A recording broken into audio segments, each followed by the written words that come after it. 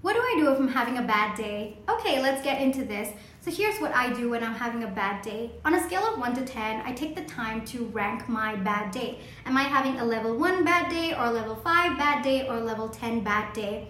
The reason is having a bad day is on a spectrum. It's important for you to understand where you are on that spectrum because how you deal with a level 10 bad day is going to be very, very different from how you deal with a level 1 bad day. So every single time you're facing a bad day, ask yourself, if I were to look at my day objectively, how would I rank it? That's step number 1 for you.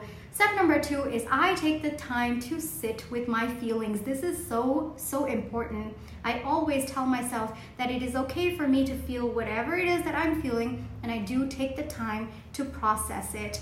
Now, the third step is after taking the appropriate amount of time to process it, I take certain small actionable steps to make myself feel better. And these steps would vary depending on the intensity of the bad day I'm having. The fourth thing that I do is I recognize that I'm having a bad day because there is some misalignment of expectations. And so I take the time to readjust my expectations and I start working from where I am at right now rather than where I thought I would be. And that automatically helps me prepare for a better day tomorrow. Hope this helps.